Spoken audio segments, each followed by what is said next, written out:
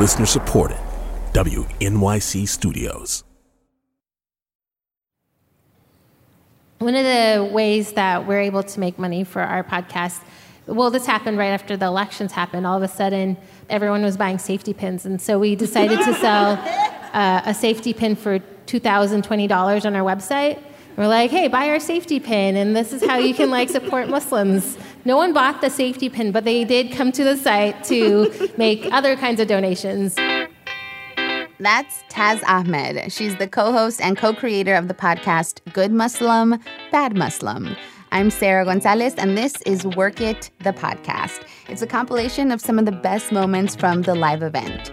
Here's Taz in a conversation about how to staff and run a podcast, whether you're an independent or part of a network. She was joined by Nigeri Eaton, NPR's senior manager for program acquisition, and Gina Delvac, head producer for Call Your Girlfriend.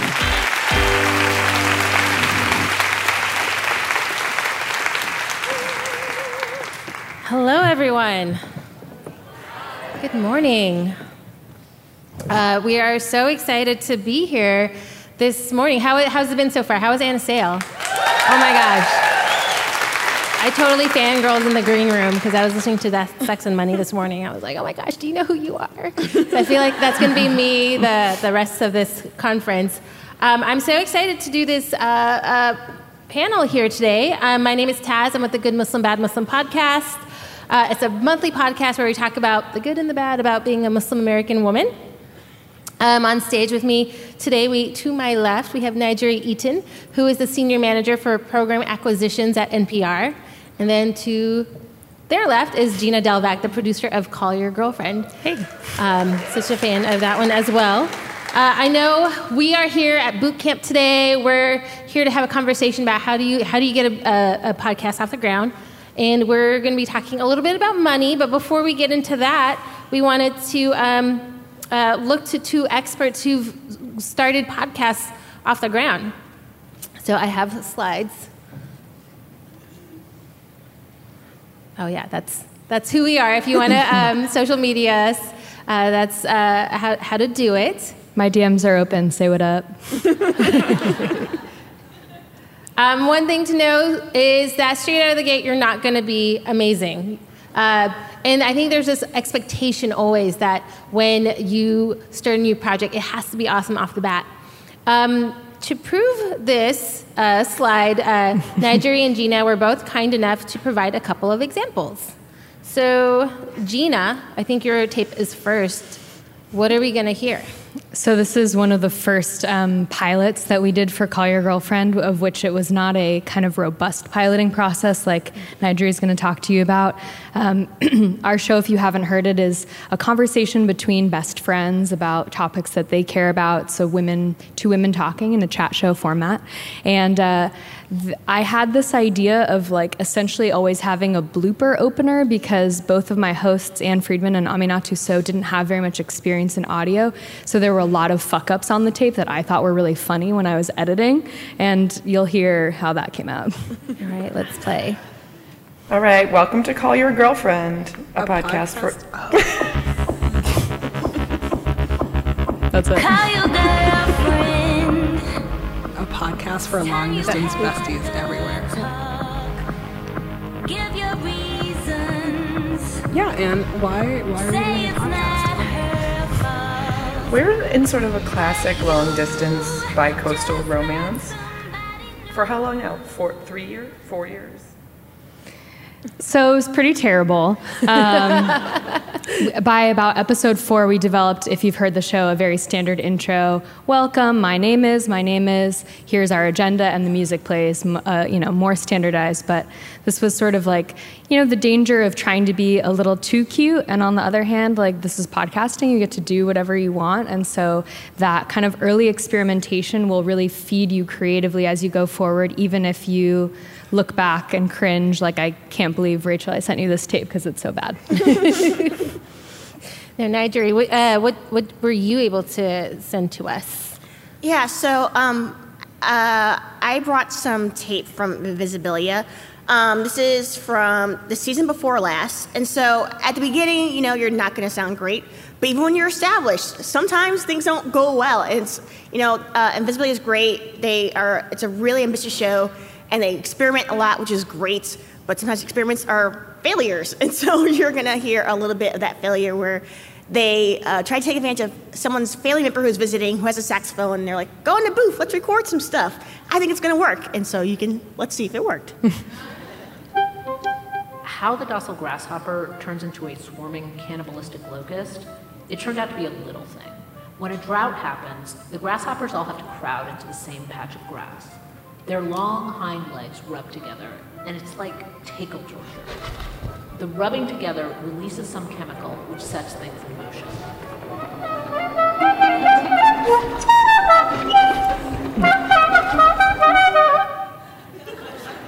So I think they felt the results were really like, wah, wah. So they went back and did something different. So here's how it ended up in the episode.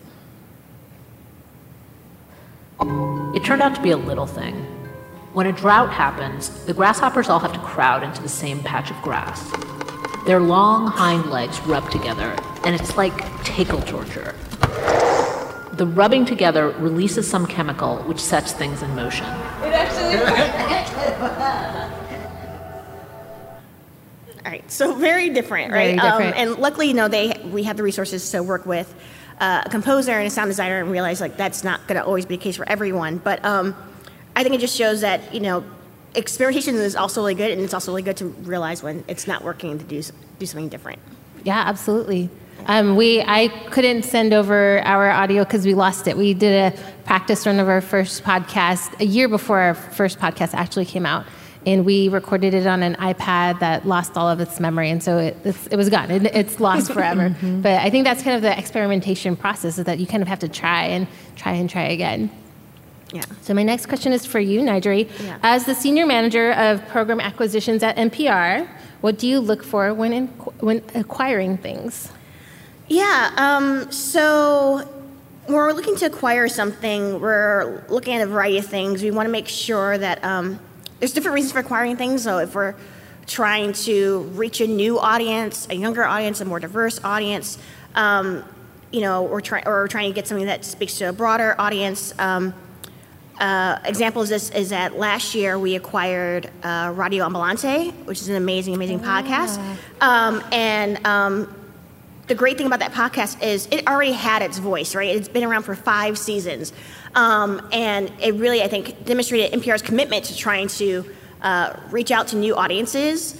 And we really want to make sure we find a way to bring in more Latino journalists into our newsroom. So it's not just about acquiring the podcast, but is there another layer of strategy of making sure we're getting more voices throughout the network? Another example of this, something that we acquired recently, is Wow in the World, which is our first kids podcast. And it existed in a completely different form. It was a segment of this Friday episode of this weekly show called Kids First, which is on the Sirius Network. It's a kids channel on Sirius Network, so it's hosted by this woman, Absolutely Mindy, and if you're a parent and you have Sirius, she's like a rock star for kids. It's amazing. I've seen more kids be way more excited to meet her than anyone else at NPR, including Guy Raz, her co-host. But that was just a short segment on that show, and they had the idea to make it a podcast, and we thought we could help them reach the audience that they want to reach, and it'd be great to kind of bring new content to a segment of our audience who might be listening to NPR because they're in the backseat of their parents' car. They have no choice, but here's something geared towards them. That's amazing. And Call Your Girlfriend obviously has a different path. What do you think that people need to get started on having their own podcast? Yeah, so many things. I think one of the biggest things that people here who may be just getting into it or thinking about starting a podcast can take away is understanding some of the roles that you're going to fill. If you're an indie, it's still me and my 2 business partners who are Anna and Amina, the hosts. basically you're doing everything. So I think Nigeri is going to get into like all of the roles when you have a fully staffed out operation like NPR. But even in a smaller show, as you're trying to build, it's like someone is essentially being the editor, and an editor is different than the person who edits audio. There's producer, there's hosting, audience development, and I think we'll talk more specifically about that. But there's all these different roles. So kind of being prepared to be nimble and learn as you go. It's not just on the creative iteration side, but for example, like I am the producer of our show. I've edited and mixed every episode of Call Your Girlfriend. The mixing side really shows sometimes. Not a professional mixer, but I'm also like the tax matters partner for our LLC. So, there's these balancing of the creative and editorial sides, and there's kind of a thing where you're like, oh, this is this really cool creative project, and then like, man, I'm spending a lot of time, and I'm gonna wanna make some money because this has turned into almost a full-time job that I'm not getting paid for yet, unless you have some other funding structure, which we can also talk about. And so you're like, well, I'm going to need to like open a bank account. You're like, oh shit, we started a small business. I had no idea. Here, I thought this was a podcast talking to my friends. So having a little bit, if you can learn from my mistakes, it's like all these things will develop as you go along, but having a little more vision for where things could go if everything goes well will serve you well to know the different kinds of roles and essentially establishing a team, because a lot of us are one-woman operators, right? And there's so much that goes into it beyond the audio production itself. So kind of being ready for that. What about you, Nigeri? You obviously operate with a much bigger operation. How do you navigate the same kind of production in a bigger system? Yeah, I think there's a picture I provided. Oh, that was us. Oh. So this is NPR's Code Switch team. They're listening to the episode right before they publish. Very small office, very large team. So within it, Code Switch is a weekly podcast, right? And it's got the host reporters, Gene Demby and Shireen Mirsal Miraji, and then they have, the Code Switch team of reporters, Adrian, Karen, Kat. Then we have 2 production assistants. We have Steve Drummond, who is the senior editor. We have Sammy Hennigan, who's editor/producer. There's composer, Ramteen, who's also a producer on How I Built This. So it's a really large team. And all I really have to focus on things is editorially, because we have other departments at NPR, because we're such a large organization, that deal with things like sponsorship and marketing. And that's good, because it's already difficult enough with all those people to put out this show week to week. On the flip side of that, we have a show like Pop Culture Happy Hour, which is our, Linda and some rotating hosts sometimes and guests. But there's one producer who also is the editor, who's also the mixer. So there's different kind of models for what our teams look like. But for shows that both we kind of own and produce in-house, but also shows that we acquire, we really try to make sure that those teams only focus on the editorial, and then we have other people who take on the other work, which I know is really hard if you're going about it by yourself, because there's so much work that never ends and keeps getting added to your desk. Yeah. These are all the roles that we've listed. I feel like I do 80% of this on this list. So for us at Good Muslim, Bad Muslim, we're a 3-person operation. So Zara and I are the co-hosts of the podcast, and we have someone who sound engineers for us, and it really does take a lot of work. We haven't figured out I think that it was what you were just saying, Gina, is that, we're running a business, and I think we just started off as being a podcast where it's just 2 friends having a conversation. We just didn't really think long-term of what could happen with this podcast. So I wanted to, how many of you have a podcast already? And how many of you are thinking of starting a podcast? Oh, look at that. So this is a question, I guess, for people who are thinking of starting their podcast. So for folks who are just getting started, they can either come to you with an idea, but Gina, for people who want to come just start something, what are some things that they need? How much money should you invest in it? What did you buy? And what do you need to get started? I think we have a slide for this. There's some, I would say like you should be ready to spend about $1,000 in an upfront cost, and that's not including compensation for your time. These are some examples of what things run. Yeah, go for it. You can pause on that slide. see me after and I can tell you some gear specs if you're interested in that. But basically, when we started, and this is like a little bit of the clip you heard earlier, we had probably over a year where we were using those USB podcasting mics that plug into your computer.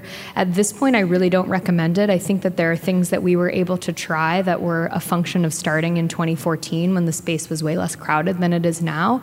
And I think like now you want to think about starting your podcast, some of those early episodes, kind of the way when you look at around the tech space, the way people think about a product launch or a film, premiere. It's like you're doing a little marketing in advance of launching. You have a trailer, you have your digital materials together, logos, art, all that kind of stuff. And so that's to say that like this is the minimum that you want for recording, because if your show doesn't sound good, if you get a little bit of buzz, you may turn off a huge segment of your audience right away. I think the standards have grown so much.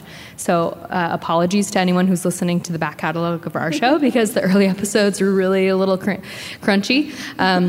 And so to that end, I think one of the easiest things you can do, and maybe some of you have radio backgrounds, is approach it like a reporter in the field kit. You probably want for every member, every host on your team, if you have 1, 2, or 3, everyone should have their own mic. Everyone should be in their own channel when you edit. You want to plug that mic into a digital audio recorder. And from there, you have a lot of flexibility. And so this is kind of your initial budget this kind of thing can take you a long way. So I know like $1,000 for a passion project, it is a lot to start, but I think it really sets you on the right footing to have that professional sound so that when you blow up, because I see a lot of talent in this room, you're ready to handle that attention.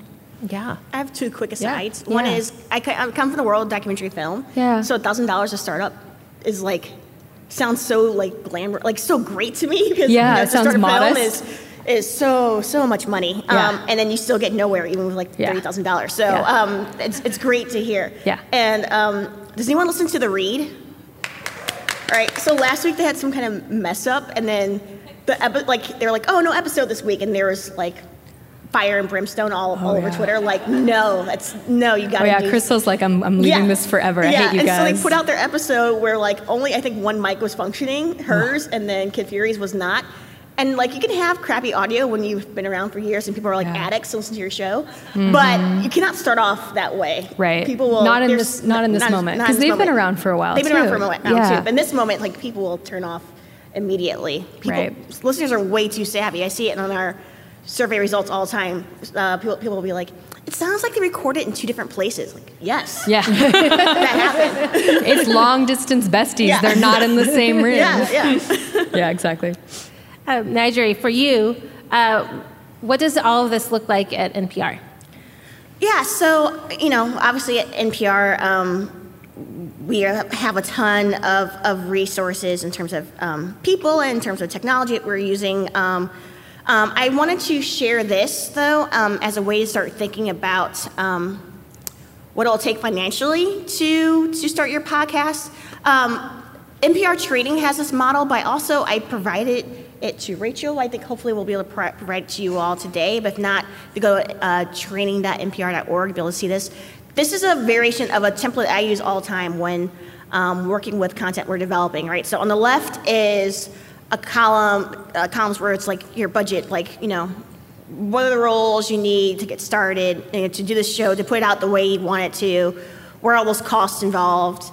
And then to the right is a table that's, there's formulas attached, so everything is what CPMs, how much could you charge per ad, and maybe when you start off, if you're independent, this year 1 model is 0. You're going into a hole. But for year 2, it might look different.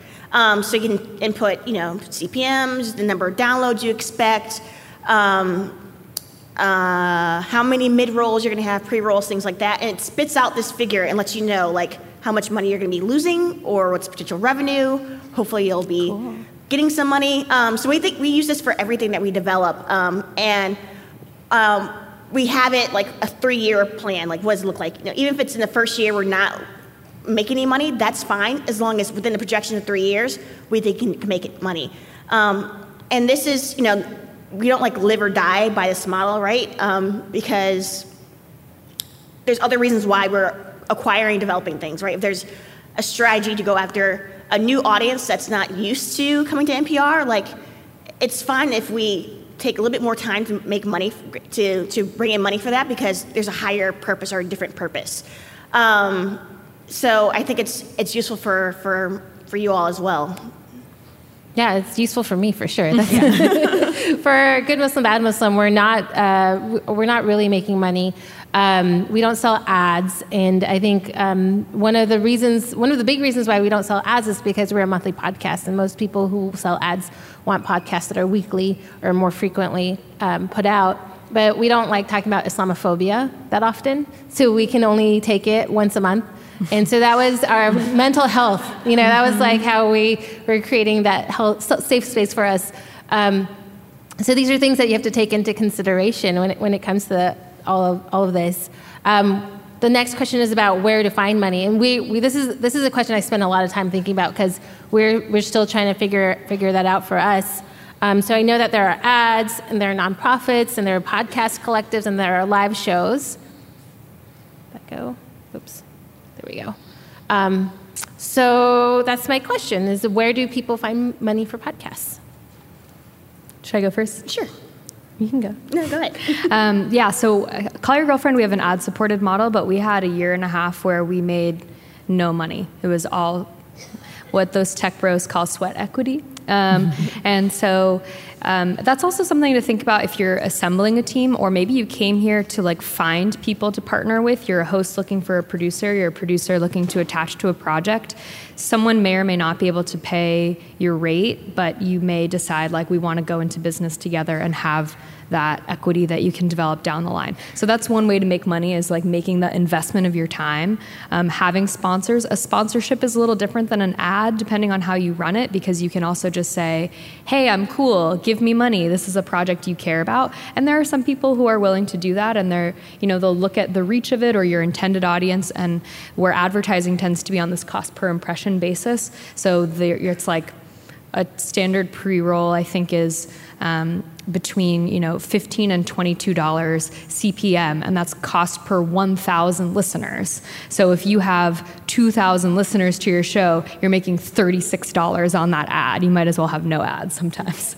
And so there's sort of all these thresholds and balancing things to think about. Philanthropy would be grants, and you can talk. I think you know much more about institutional grants. Yeah. So at NPR, we have an entire department, or actually a separate company, called National Public Media that sells sponsorship for both NPR and PBS.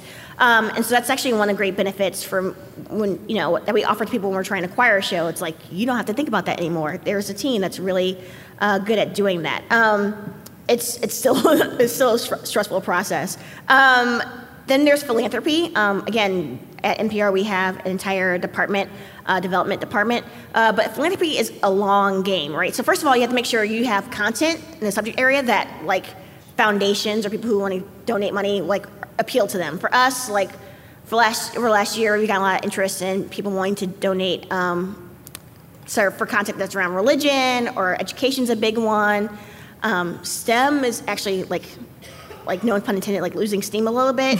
I got an email saying that they want a foundation's looking for content around vulnerable populations, but they find vulnerable as veterans and homeless people only, when I could argue there's a lot more categories of vulnerable people, right? And then, it's a long game. So you have to make sure that, if you're launching something okay, is it going to be around in a year? If so, then it's usually around 8 months at least before money starts to come in through that route. So, I think it's something to think about, but know that it's definitely the long game.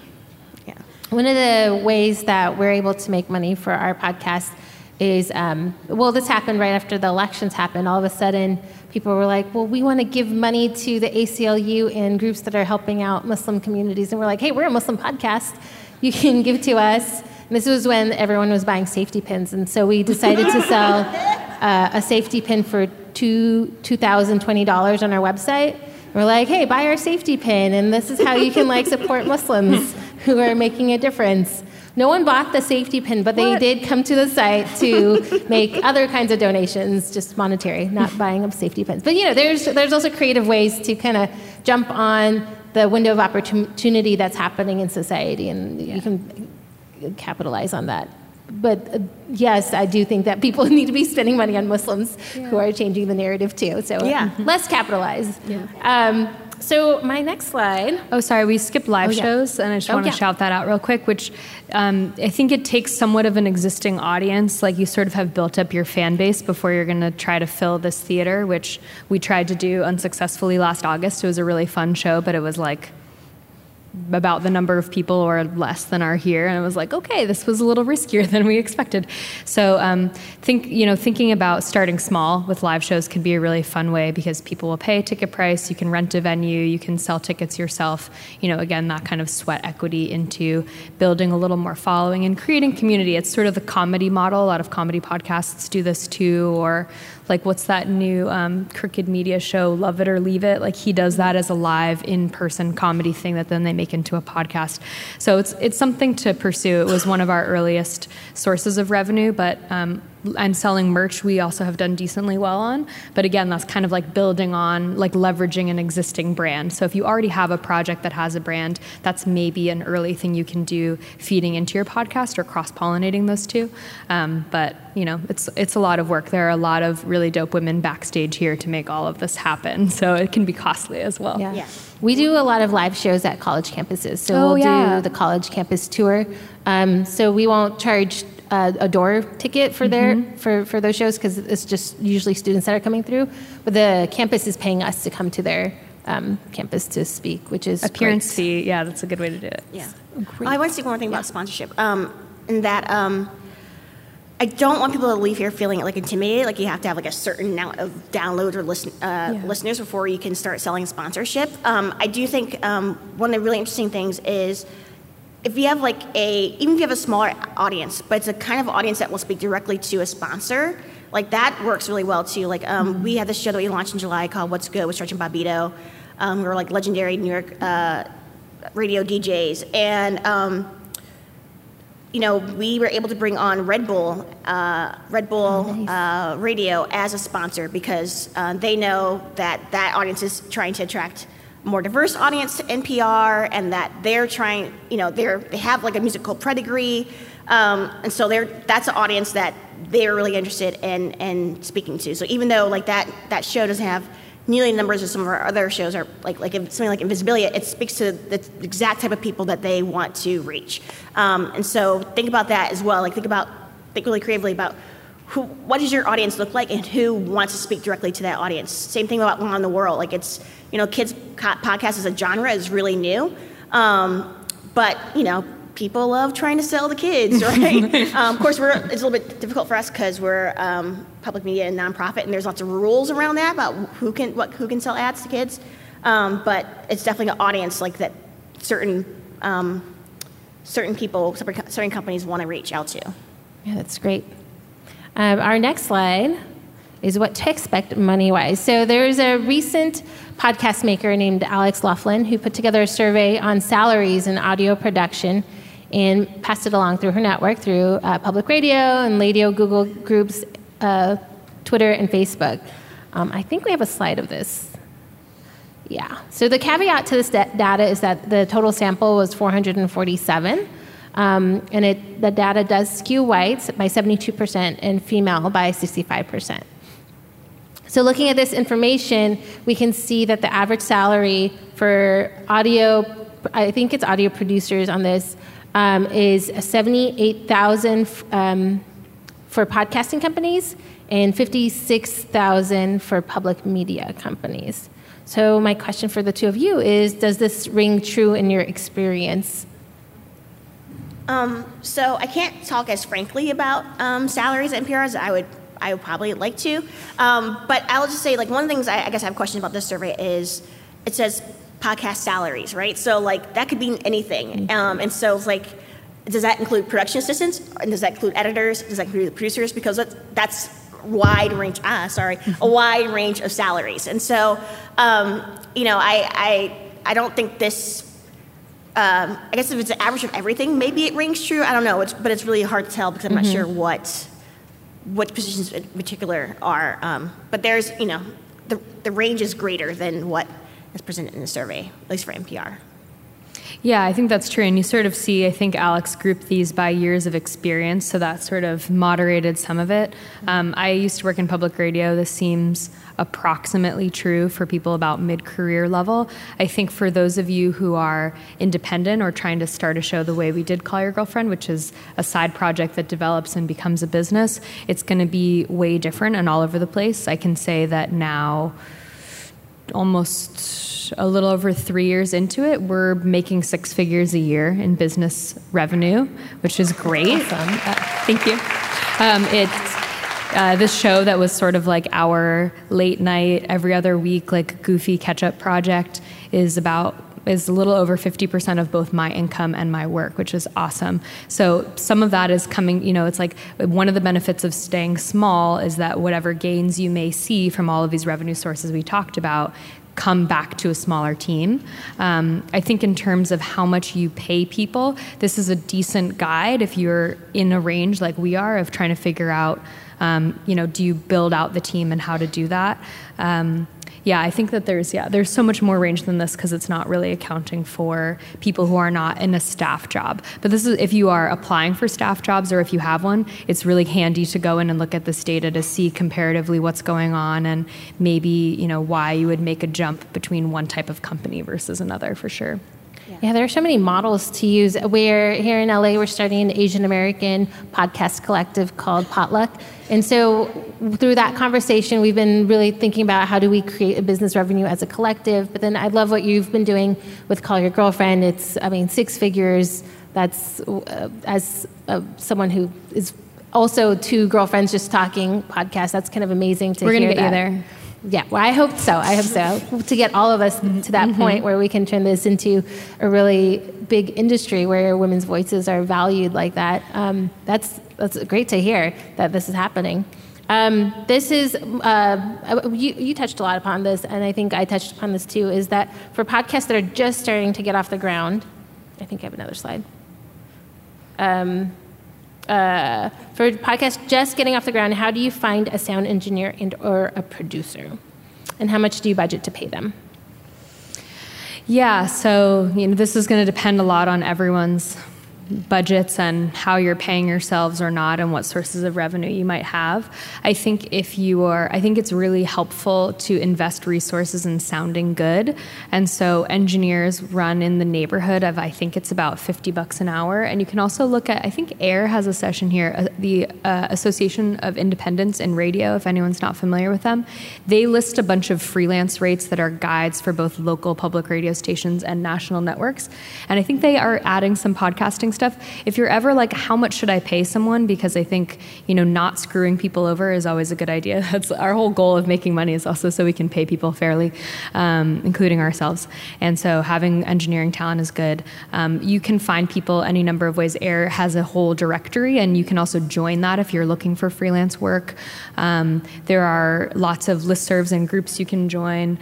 I think in terms of recruiting producers or like that kind of matchmaking of you're a producer looking for a host to partner with, you're a host looking for a producer to partner with, that can be a longer project. And I think like Talk to Everyone here is going to be one of your best bets to find those kind of folks. What's your thoughts on that? The question is, for the small shows that are looking to be picked up by big networks or just want sponsors, what are the downloads needed, and how do smaller podcasts get to that level? So how do smaller podcasts that get to the level of being acquired by NPR? So I should say that we have a portal that we created. It's nprstorylab.submittable.com. And if you have an idea, please submit. I reviewed all the applications. It could be something for acquisition. It could be something where it's like just a germ of an idea in your head and you haven't recorded anything. Or all ideas are welcome for podcasts, radio shows, recurring segments for news magazines. And so we don't really have a threshold for download goals. In fact, the more popular the show, the more it's out of our price range to acquire it. So I think we're looking for things that are on the cusp or on the bubble. And those are things I really want to look at. And I should say that if you're looking for a full-time staff job, NPR constantly has positions open for producers. It is the climate out there is tough, man. Like, there's a ton of competitors, there's a lot of stealing of people around. Over the summer, they doubled the referral bonus because it's been so hard to find producers, in particular, and editors. So look at what's available, and if you want to put, like, who referred you? Nigel, then I'll get a nice little check. It's great. But, yeah, like, there's, as I said before, I come from documentary film where, like, the big question issue every single day for years has been, how do you make a sustainable career as a documentary filmmaker? The answer is there isn't a way. So I'm always trying to push people to, like, this podcast thing, it works, man. There's jobs. Go over there. So That's great. What kind of pitches have you been getting, and how can people, what's a good, like, is it a one-pager, or what's the best way to do this? Yeah, there's a lot of detailed language about on our website about what we're looking for, but essentially, like, a lot of the podcasts have been like, pitches have been like, I know a thing about some stuff, give me a podcast, which is not a great pitch. So I just suggest people, like, read everything. Like, we want people to think really carefully and thoughtfully about, like, what their podcast is, why it should be an NPR property, and what are you bringing to the table with NPR, right? Because NPR could work with anybody, and we also have a ton of great people on staff. So it's like, it's your opportunity to really sell us, like, this is what you guys are missing, and you need to, like, get on this idea with me. So that's what I want people to think about, not just like, I'm a tax accountant, and I want to do a podcast about tax law, which is a real pitch. So, no, don't. Did you take it? No, we did not. Okay, so before we leave this topic, I do want to talk about what's on the slide. Be prepared for your success. So sometimes making podcasts is really hard, and you work on it for a long time, and you don't see the fruits of your labor, and then something will happen, and you'll go like, wow. So how have you two prepared for your success? Okay. Setting goals took us a long time and I think is really valuable. I think really having, whether it's annually, a couple times a year, quarterly, sitting down and thinking about where am I at, where would I like to go, what would it take to get there. I mean, this is the most obvious thing ever. But I think having, and then some of the stuff we talked about, like when you're first, if your show is already out there, really kind of iterating on or building up like your website. What does your logo look like? Who are you reaching out to? How are you seeking cross promotion? If you're getting ready to launch something, having, like paying a good designer, having your images look good. It's like there's going to be a while where it takes so long to get through audio and listen to all of it that someone may not have the patience for it. So you have to think that this is like anything else that you need to brand. And so some of that visual aesthetic, like that's one other place in addition to your sound gear that you can kind of like project what your image is going to be by how you do all that kind of iconography stuff that you would think is outside the realm of audio, but is pretty intrinsic. Like talking to people at Apple, the number one feedback that they get is like, oh, I started listening to this because the album art looked really good in the iTunes store. And we heard that early on because we hired our brilliant and friend designer, Kanisha Sneed, to do our logo. And like there were, especially dude bros, they're always like, oh yeah, your logo looked cute. So I started listening to it. I learned a lot about periods. So it can have that effect. I think expectation setting is really important. And like I said before, like, we had different expectations based on like what are the goals or what's the strategy around this podcast. I also think checking in about things is really important. Like try at least once a year, think like where are we at with the show? What have we done with it? Like what are things that worked? What are things that haven't worked? Like let's set a goal for like we want to increase the audience by 30% over next year. And like how are we going to do that? So having those conversations. These are some pictures from the Visibilia team. This is what success looks like. And I think one of the things that we've learned also is like, you can have a really great podcast, a really great product, like it has a lot of downloads, but like that is a grind, right? So how do you also grow the team so it helps provide some more stability so, people can continue to do the work, but don't crash and feel burned out. So there's a lot of things to kind of keep in mind with that. Yeah, we have about 3 more minutes left, but luckily we're on the last question. Okay. So this is referring to knowing your audience and loving your audience. For us at Good Muslim, Bad Muslim, we really try hard to recenter the conversation on our experience, so we don't define terms. We expect that people are smart enough to know how to Google and use a dictionary, and we don't think that our podcast is explaining to people. And that's been really interesting because we have a lot of non-Muslims that listen to our podcasts who at first were very uncomfortable with the fact that things weren't being explained to them. But then they still write us emails saying like, okay, I'm learning, this is great, it feels like I'm eavesdropping, which is great. So my question to both of you is, what's been interesting about creating a podcast for an audience, and how do you know your audience, and how does the audience shape what you do?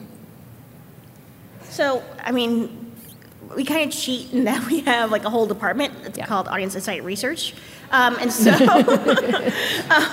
so like, before we launch a podcast or a new program, we do a survey of our NPR listener group. It's like 9,000 people who volunteer, who are super duper passionate about NPR, who provide feedback on things. But also, like, once the show's out there, like, you'll occasionally hear a call out like, hey, let us know what you think about our show if you go to CodeSwitch/survey, like npr.codeswitch/survey. And even at NPR One, we've done things where, like, you just add a Google form survey, which takes no resources to do, just like kind of point people to it in your podcast. But yeah, we know a lot about our audience, and it's been really good, and we'll get emails like that too. I was just laughing because we had a whole episode of Code Switch called Explanatory Comma, which is like one of the most popular episodes of that season or that year. But yeah, I'm also kind of person where, like, if I take a taxi and I tell them to go, I want NPR, like, no matter what, they're like, I listen to NPR all the time. Here's my opinion about it. It can be great and sometimes not, but that's so great, but always good to hear. Yeah, I think understanding kind of who you're speaking to and engaging deeply, but also kind of maintaining your own voice, right, is like on that more qualitative level, not the quantitative one, that people are coming for what you specifically can bring. And it really jogged this thought when Nigel was talking about like how you would pitch NPR for acquisition. If you're doing something that doesn't sound like NPR already, that's a good thing. That's not a reason to not pitch you. It's also not a reason to not start, because those are the voices that are going to gain the most traction, that have the opportunity to grow. They're the people we need to be hearing from. And I think that that's where you get the really passionate audience engagement. So, like showing some love to the fans, engaging on social, pretty obvious stuff, I think, that you would expect, but really kind of existing to some extent outside of your podcast itself to have that feedback. And then, those surveys, the reason you hear calls for surveys all the time on every podcast you listen to is because the digital data that's collected based on your listening habits is sort of scattered, and different companies have different parts of it, and they may or may not share it with you, the podcast creator, depending on your relationship with them. So those surveys are one way that you can at least approximate, if you get a big enough sample size, to be like, okay, Call Your Girlfriend, our audience is 96% female, majority under 35. And knowing things like that, especially we were talking about pursuing, on the money side of things, pursuing individual sponsors, you really want to know approximately who you want to give them, those kind of marketer style details of who are they talking to. But that's kind of like describing your audience, but knowing and engaging with your audience is also, that's like at least sitting down and answering some of the emails that come in, responding to tweets, all that stuff goes a long way, because people they get very passionate about you if you're hosting the show. And the first time I went to the United States of Women conference with Amina and Ann in the Obama White House, RIP. And we were in line to check in with Secret Service because it's DC and it's crazy. And this woman literally chased my two hosts down the street to talk to them and get a picture. And it was mildly terrifying. But it's as a podcaster, this is one of the best things that can happen, is that your voice in this intimate space of someone's gym time, of someone in the car with someone, on the radio in the shower, whatever it is, that's a really powerful bond. And so kind of respecting that and honoring that your audience is going to be bringing their stories to you as a result of you being forthcoming about yourself or ideas that you're passionate about. Well, thank you so much. It's the end of our time here. We hope that you got enough to get you started on this wonderful day of boot camping. I know we gave kind of an overview, of how to get a podcast off the ground. But hopefully you'll get more details as the day goes on. And we're looking forward to hanging out with y'all in the next 3 days. Thank you to our panelists. Thank you. Thanks, Taz.